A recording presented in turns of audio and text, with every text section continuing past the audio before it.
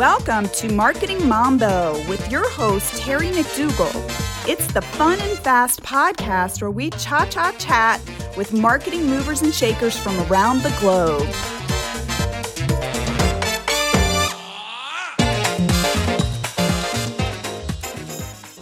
Hi, everybody. It's Terry with Marketing Mambo, and I am so excited to introduce our guest today. His name is John Deal, and he's known as one of the world's foremost change experts. He thrives working closely with business leaders that are facing significant and always on change to remain competitive and relevant in the marketplace. Part of the reason why we wanted to have John on today is because in the world of marketing, as we know, it is constantly changing. And I thought that he could bring some very interesting perspectives to those of us in marketing who also may be dealing with the pace of change, but also be part of the change agents within our organization. So John is the CEO of Organizational Change Management. John, I want to welcome you to Marketing Mambo. How are you today? I'm awesome. I'm so glad to be here.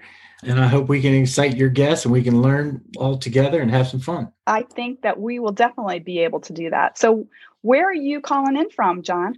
I'm from outside of Atlanta, Georgia. Oh, okay. It's nice to hear the Southern accent. I was in North Carolina for years, and it's music to my ears. Interesting you asked me because nobody is from Atlanta. That's what's funny. I'm originally from Baltimore, Maryland, but I've been here since 1989. So I guess I have picked up on some Southern parts, but well, it's funny that you say that because I'm originally from Maryland too, and so is my husband. And being out here in Chicagoland, when people find out that we moved here from North Carolina, they'll say the same thing I just said to you, which is like, "Oh, I can tell you've got that Southern accent." And we just kind of laugh and we're like, "It's really a Baltimore accent." Well, so was there anything that I left out? Can you add any more color to the introduction that I gave to you? It was awful kind of you, but if the people on the call walk away with one thing, they'll go, "There's John Deal," and it's spelled D-E-E-L, and there's no website. There's one way to find me. If you can remember my first and last name, you go to LinkedIn, you type it in, and they'll show up. And if you at least spend a minute and a half looking at the top end of my profile, you'll know within a minute and a half or less what I do, all right? So change is in my DNA. I help people in business navigate through change. Industry might call it transformation. You call it helping people in business navigate through something that's going to be a bit different than it was the day before. That's all you got to remember. Great. How did you get into change management consulting? Oh my. So they look at my profile, right? And we'll talk about this from the marketing people out there that are true marketeers will understand this. There's a place where you can feature a file at the very top of your LinkedIn profile. And I happen to have an infographic up there. And marketing people definitely know what infographics are. And they're built by a tool that's probably the number one tool out there in the world today called Pictochart. Okay, so I have an infographic. They get to that second page, and I see a pie chart. And the pie chart says 20 years I was in IT. Well, that's my background. Computer scientist out of Virginia Tech, went to go work for IBM. That was my 20-year career. Retired from IBM, had a corner office job as a CIO. The worst job I ever had. And I had been following a couple of people, and I asked them, I said, there's a company that said, "John, we would like you to come to our company, but we don't want you for the IT part. We'd get that for free because you've been doing that, but we want you to be a change management person." I didn't know what that was. This is 20 years ago. And I said, well, this sounds exciting to me. So if you're going to have to teach me the change part, I got the IT part. And they said, fine, come on. Never looked back. It's kind of weird how that happened, but I just made that career change like that. And I've been so blessed. The second 20 has been a lot better than the first 20. That's so funny. So let me ask you, when you were a CIO and working for IBM, I would imagine that you were having to shepherd a lot of change. And when you moved to that other company where they said, okay, we're going to teach you how to do change management, once you got into the middle of it, were you like, oh, I've already been doing this? Well, here's the thing. No, I mean, my first 20 years, I was technology nerd. I was looked at. People wanted me in their presence or in there being a consultant or instructor or whatever I was doing from pure technology standpoint. I wasn't a behavioral change expert because that's kind of what a change management person is. Yeah. The skills that you have to be a change practitioner, they didn't even have an organizational change management degree at Virginia Tech back then. You see, so I just picked up on what my family had kind of told me. They said, John, you do have some good personal skills to be a change practitioner, just like sometimes to be a good marketing person or be a good salesperson. There's certain skill sets they say the industry will tell you, or will tell you that you have to have. And I had those, but they were sheltered and put under control when I was in IT. That's not what they were looking for. No, John, you need to how to architect systems. How are we going to do this? How fast can we write the code? How long is it going to take the test? What about our quality? See, totally different things. So I had to learn that. And thank goodness I learned the change field, not by going back to college, but by being in a company that helped pull me through that learning curve. But I was a quick study because they said, John, you got the chops. You just don't have the experience. You can learn. If you can learn what you've done in IT, you can learn the skill sets and the tools and the tricks, required. You can learn the methodologies. There's Cotter, there's Prosci, there's LaMarche, there's Kettering. But we can teach you all that just like, because we'll bring you along in that. And I just started eating that up. Loved it. So I'm curious about what your friends and family told you were those attributes that make for a solid foundation for being a change management consultant. What are those? Yeah, and I think it's for a lot of different careers, but definitely if you're into sales and marketing as well, is that, and if I would have invented these things, Terry, I would have probably been really, really rich. But I forget who it was. It might have been Covey. Remember when they said people do business with people they know, like, and trust? I say it all the time. Right. And I think it was whoever invented that and wrote books on that. That's pretty awesome stuff, because that is flat out. If you're going to be successful in change management or change practitioner field and be where I've been all over the globe, as far as Australia and Saudi Arabia, to hardly ever in the United States. I don't know why that is. And only in Atlanta, only once. I started learning that. I'm like, wow. So I got to figure out how to do that, because as a change practitioner, since you're actually on the ground prior to COVID, helping people navigate through that change, you have to really be in their space and kind of understand those things. So I'm like, well, the like part is easy for me. It's just I'm blessed that I like people, and a lot of them, they like me. Well, that's good. So we like each other. Yep. That's good. You can read books on how to get people to like each other, but I think some of it's in you or not, or whatever, right? Know you takes time. Now, they say that you can know somebody or you can get an impression on somebody in a matter of seconds, but know somebody, like I know that I just heard you said you had a husband, you're going to learn. So you get to know people, right? Trust is that's the tip of the iceberg. If you can get all the way up there, that takes sometimes weeks, months, years. But I found that if I can master those as quick as I can without, that I can be successful doing what I do as a change practitioner. So know, like, and trust. And I think the biggest one that gets me, the one I study with still today, is trust. So there's a book called The Speed of Trust. So I kind of took on those learnings. And so, because trust is really the know, like part, I got that. That came pretty easy to me, but the trust part, wow. So you can't write a formula on that, but I'll tell you, there's some good teaching and good learning about how you develop trust. And then I've distilled that into stuff that people understand. Like, you have to breathe the same airspace as the people. This is why it's hard in the COVID world. You're going to learn how to trust somebody through electronic means.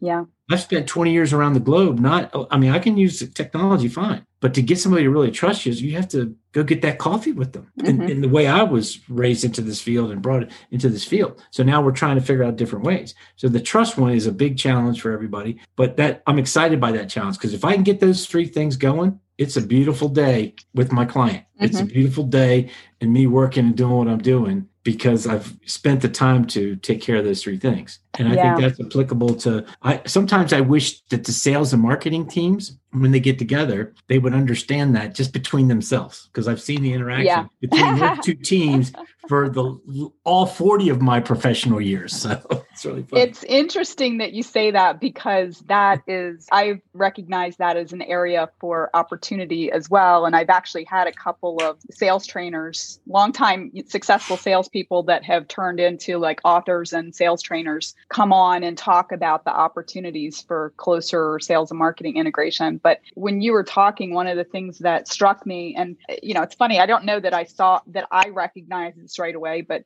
after having a career 30 years of marketing and then moving over to becoming a coach, and then what you're talking about in terms of like change management, this is what coaches do, right? Like, we're change management consultants also. And when I heard you talking about your approach you have to meet your client where they are, right? When you were talking about breathing, so right. that and Right. change for many people, and this is the reason why we need change management consultants, is because change can be very scary and uncertain for many people. And you've probably seen many of your clients through lots of big changes. And I think that it starts with sitting next to them so that you're looking out ahead down that road towards that goal and getting clear on what that is. And then because you've been through this a number of times, you probably have confidence that we can get there, right? And you can sort of hold their hand. You can help them get clear on like, how do we build this roadmap so that we've thought through everything and we've mitigated the risk and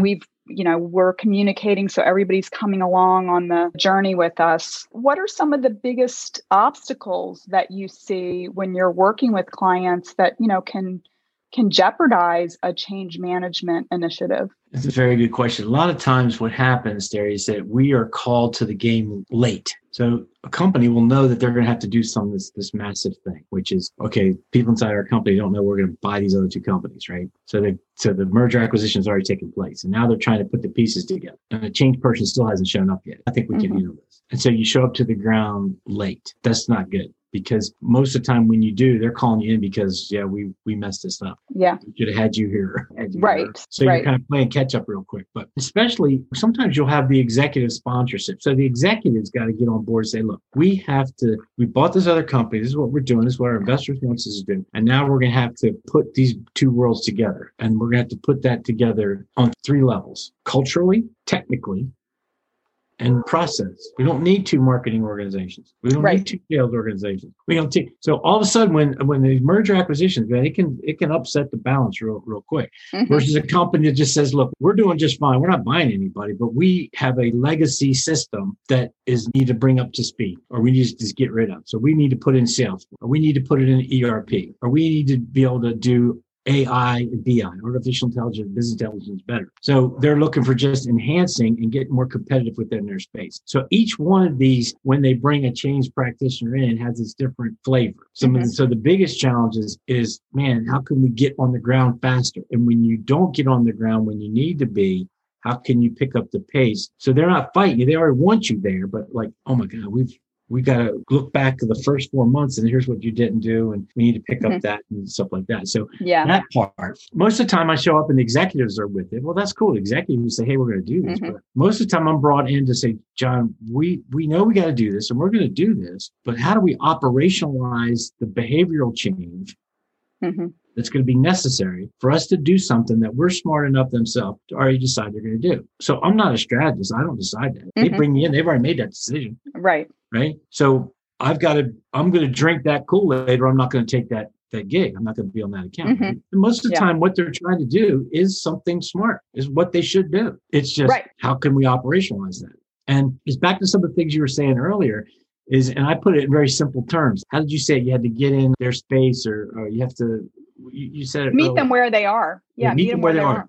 So when I explain that same thing, I'll have to steal those words. I explain this when I teach younger people about being a change practitioner. I said, let me tell you, they say, well, John, how have you been so successful?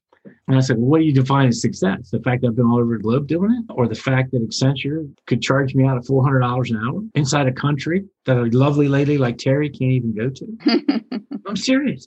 No, I know.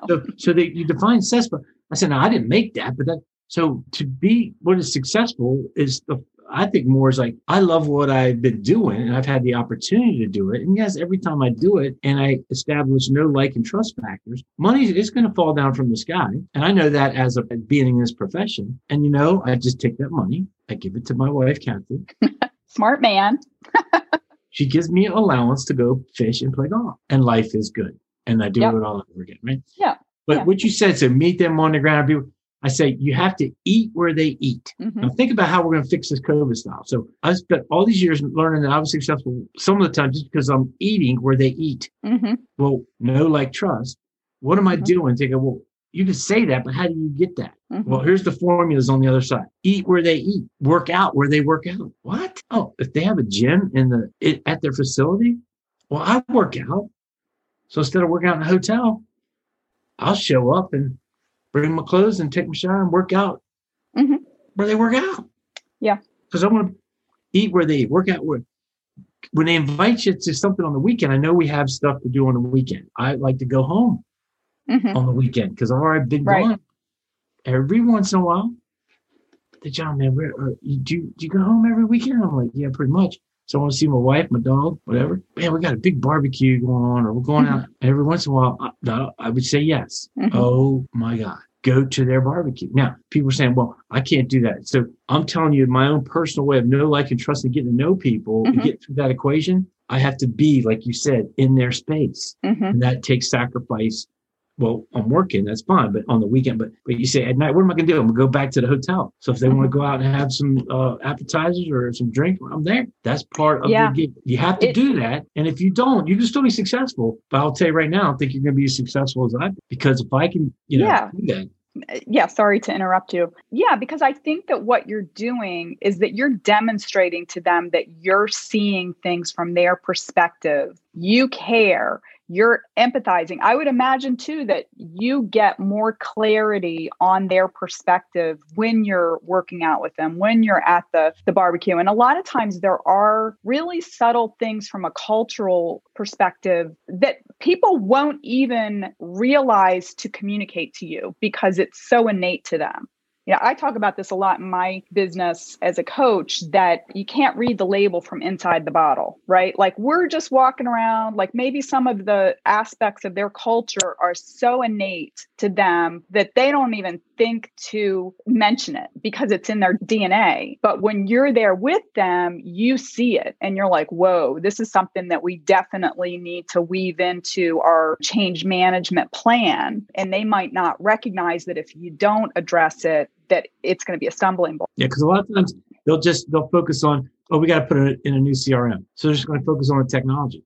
What about the cultural impact of the 20% of the people that have never used a CRM and they're looking for retirement, and you're going to tell them they're not going to get paid the last 3 years of their life because unless they use the CRM, that's where the bonuses are going to flow from. I mean, so you're so right. But, it's interesting how COVID is kind of taken, because I was like, how's a change practitioner going to focus on changing behavior from the other end of a computer? And actually, I've spent since March or April, when they sent us all home. I still work, but, everybody was sent home. So people at my client and all the change practitioners were sent home like everybody else. And they're still not back at work. Well, how has it impacted, since you can't eat where they eat and you can't work out where they work out? How has that changed what you do? Right. So I'm still waiting. Okay. Maybe I can say this because of my experience and my gray hair, or whatever. I'm still waiting for somebody to write that book around how do some people do their profession post-COVID as successfully as they did it before. Now, absolutely can work in some other professions, but as a behavioral scientist will tell you, I don't know. It's going to take a while for them to write that book because it's going to be kind of complex. But here's the thing that I got lucky for. So I can't write the book, but I'll read it when someone publishes it. But by that time, I'll just be fishing and playing golf.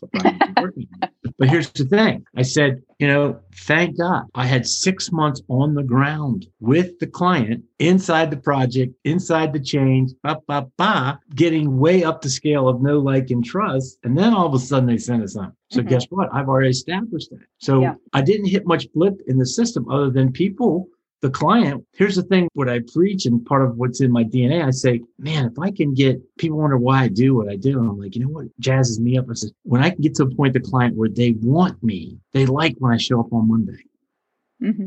They know I'm coming from somewhere, not from their hometown, but they like, where's John? Man, I love that. So then I'm like, they say, John, there's stuff that just went on when you were here that it's not the same. I'm like, I know. Everybody's hiding behind. And there's a lot of people struggling with the remote thing because think about it. People with families and kids and dogs and all kinds of stuff. It's just my wife and I and my dog, and I try to keep them quiet. There's people that they weren't wired to work at home. Yeah. So just the physical part, the dynamics of doing from COVID's hurt people. But as a change practitioner that has preached the gospel of how to do this, which doesn't line up with staying in a cube at home and being just as successful, has been a little bit weird for me. Well, I mean, a lot of times in the workplace, when there is a lot of change, you'll hear people use that saying, like drinking from the fire hose, right? And I do think that during this time, we've been required to adapt and change so much. And in many cases, the expectations of what we need to produce are the same under a lot more difficult circumstances, or maybe even increased. I did a survey a couple months ago about career satisfaction, and some people that said that COVID's had a negative impact said that their industry's been really negatively impacted, and maybe people have been laid off and there's just as much work to do as there was before. And that's really hard if you're trying to homeschool and everything else. It's really hard. Yeah, I think we're all learning, right? And so that's why I say so. And it's just because of the way my attitude is and stuff. I have some philosophies and some approaches that I do. I'm with the model of I'm going to come in and do it with you, not to you. So I'm not no silver bullet with all the answer. Whether I had ProSci certification or not, that doesn't mean, John, it seems like you're in it to win it with us, that you're not and then here's the other thing I tell people in my field, and I just think about marketing sales all the time. I tell people, no task is beneath me. Think about that for a second. Yeah. So when I'm on the ground, now especially, you can live that task. Like, okay, you're going to have a meeting. Well, it's because I'm some senior executive or whatever. I can go get donuts and coffee. Yeah. I can make the plans for lunch and pass the menu around. Right. I can go get it. No task. I can get inside the spreadsheet. We can do the market analysis together, not you do it. And I had to learn that too, because sometimes, and I've never been one of the ones in the pecking order thing, but I'm like, because if you do those tasks, then you're looked at as more one of them. John's never like, oh, that's too big for him. We can't make him do that. Yeah. It's funny. So I keep that approach, Well, I think that is probably very inspiring also, because change can be difficult. And to demonstrate that you're going to do whatever needs to be done to make this change happen, I think can be inspirational for other people too, to say, well, hey, if he's willing to do this, and then sure, why wouldn't I? I had a colleague years ago who had the saying, and I just love it. I've adopted it, which is, sometimes you got to take the trash out to get the job done. And I was like, it's so true, right? I mean, you just don't do the parts that you want to do. If this needs to be done, and then why not me to step up and make sure it happens? And then it can inspire others to also step up and do what they're capable of doing, which when you're leading large scale change, you do need everybody to come along with you. Yeah. And it's like I said, that's something that I've learned, that you can't win them all over, but leading by example. And what they finally find out is that John didn't decide that this is what we were going to do. This was already decided. And then when they figure out that the importance of being attached to the executive leadership team to make sure that we're all drinking the same Kool-Aid, then they know that's when I put my cufflinks on and I'm up there in that boardroom. They know that I'm connected at the top because that's where it's got to come from. But then when we get down to do the work, I'm down on the shop floor. So they kind of go, well, looks like this John guy ain't going away. Yeah. And this ain't going away. And he said he'd be here to help us. So you're going to pull a lot of people through with you. But you're going to get some that and sometimes the hard fact of the matter is they have to get gone. Yeah. I always talk about, hey, the train's leaving the station, either get on board or you're going to be left behind. You've mentioned ProSci a couple times, and I actually coached somebody who was a change management consultant a few years ago, and he introduced me to the ProSci model of change management, the ADKAR model. And I have used that a ton. I'm so thankful that he introduced that to me. And having worked in marketing for as long as I did, and having to get people on board with things that they didn't always want to get on board with, I recognize now when I look back that I just was intuitively kind of using that model, because sometimes you do have to go back to square one. And I'm just going to stop for a second and just explain what ADKAR is, a acronym that stands for awareness, desire, knowledge, ability, and reinforcement.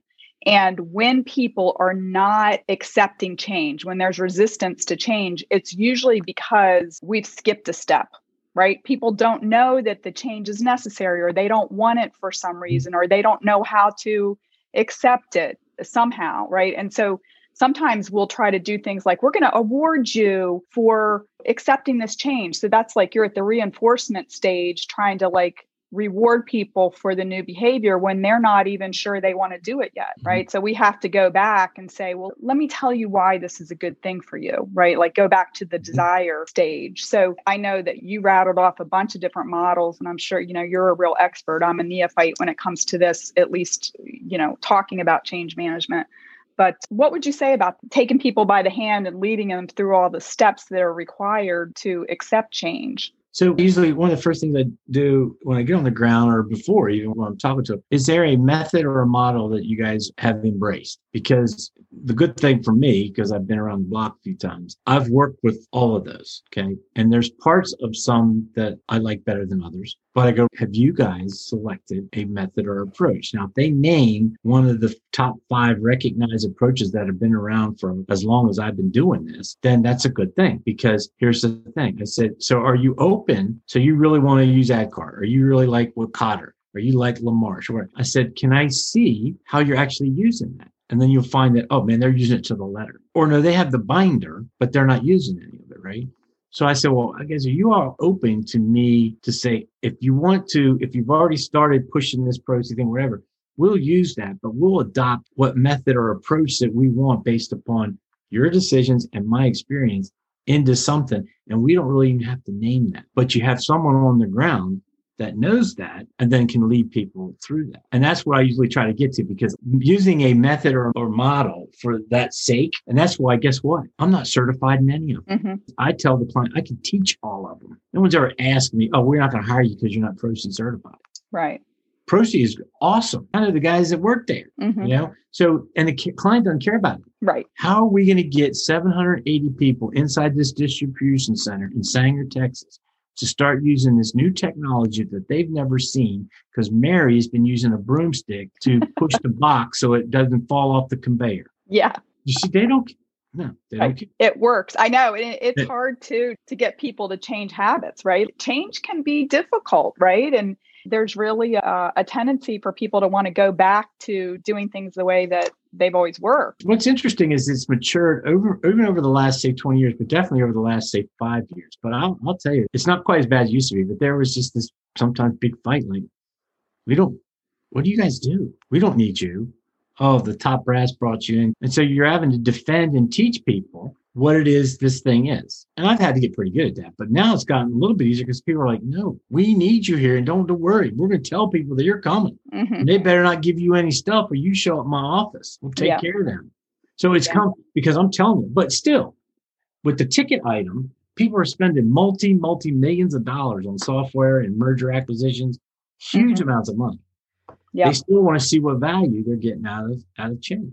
Measuring behavioral change is something I specialized in since, thanks to Accenture, I learned a lot from a company that Accenture bought from.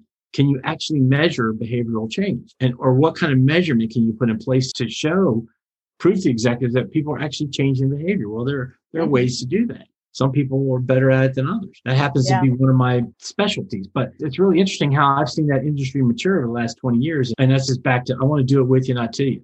I'm not coming here with a 3-ring binder. I'm coming in here, roll up my sleeves. I got my blue jeans on, and I got my handcuffs at the hotel.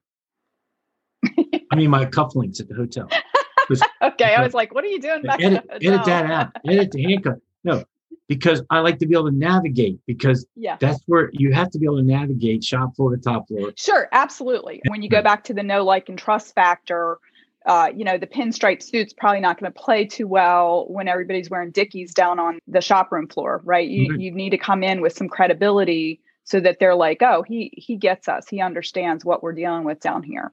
Well, listen, John, this has been really fascinating, and I love this topic. It's clear that you have helped many companies to put some real meaningful change in place that has meant a lot to their bottom line. I mean, there's a reason why organizations are buying other companies or putting new technology in place, because they believe it's going to help them be more effective and help with them being more competitive or being more profitable. So any last words of wisdom before we close out? Yeah, I want to make sure that everybody understands that you're much better marketing and salespeople than I am, but your digital identity in the professional landscape today across the globe, in my mind, still is defined by LinkedIn, full stop. Now, Facebook is running a close second. You got Twitter, but you're professional. So in other words, where people are looking for people that know what I know or know the best marketing person or the best sales, they're going there. Don't underestimate that. Computer scientists like me, techie, got 5 calls on Monday before 2:30 in the afternoon from 5 people, 5 calls or emails from 5 people. I did not know, have never met, from all over the world to ask me if I could help them or they want to talk to me about something. I don't have a website. How did they find me? LinkedIn. Okay. They were smart enough to go click on a featured file. It's called an infographic, and looked at it. And they said, John, well, we looked at your infographic. I'm like, really? So you clicked down there more and then you open? Yeah. Man, it's an unbelievable, platform out there to create your digital identity. So again, if I'm an icon of influence or in change, or if I'm the godfather of change, like my client calls me, I want to make sure somehow my LinkedIn profile is accurate, relevant, easy to look at, can find me. And I'm not even a graphic artist. I'm just somebody trying to leverage a platform that's not defined by me, is defined by the world, how they find you. So for the marketing salespeople out there, there's people out there that if they can leverage that tool, and others, of course, you got to leverage it. But that one in particular has carried me a long way. So don't underestimate the power of something that's already been out there for many, many years. Great. Well, thank you, John. So I think you just answered the question that I usually close out with, which is, where can you find John Deal? Easy. On LinkedIn. And I'll put a link to your profile, and maybe if I can figure out how to do it, a link directly to that infographic too, because I want to go out and take a look at that myself. So John, I want to thank you very appreciatively for being on the show today. I learned a lot. Yeah. And here's the thing. It's all about, I believe inside we all have something to give back. And so if that's happened today, I'm happy that I had the opportunity. If it wasn't for Terry, I wouldn't be here. And Terry was kind enough to bring me on and trust that I might be able to give back something that I know, and we can help each other. So that's how I come at this. So I hope you enjoyed it. I hope you learned a little bit, and I'd love to learn from you. Just connect with me on LinkedIn and we'll see where we can take it from there. Thanks a lot, John. That was such a great conversation with John. And if you're looking for somebody to help you with large-scale change or transformation within your organization, I encourage you to reach out to John Deal on LinkedIn. It's JohnDeel. And he's got some great resources out on LinkedIn that you can download. If you personally are having issues with processing or dealing with change, or if you're leading a team that is hitting some obstacles and you're not quite sure what to do differently, please reach out to me on my website at terrybmcdougall.com and set up a free exploratory call to see if I can help you get over those hurdles, bridge those gaps, and bust through those barriers so that you reach the goals that you've set for yourself or that your organization has set for your team. I'd love to talk to you to see if I might be able to help.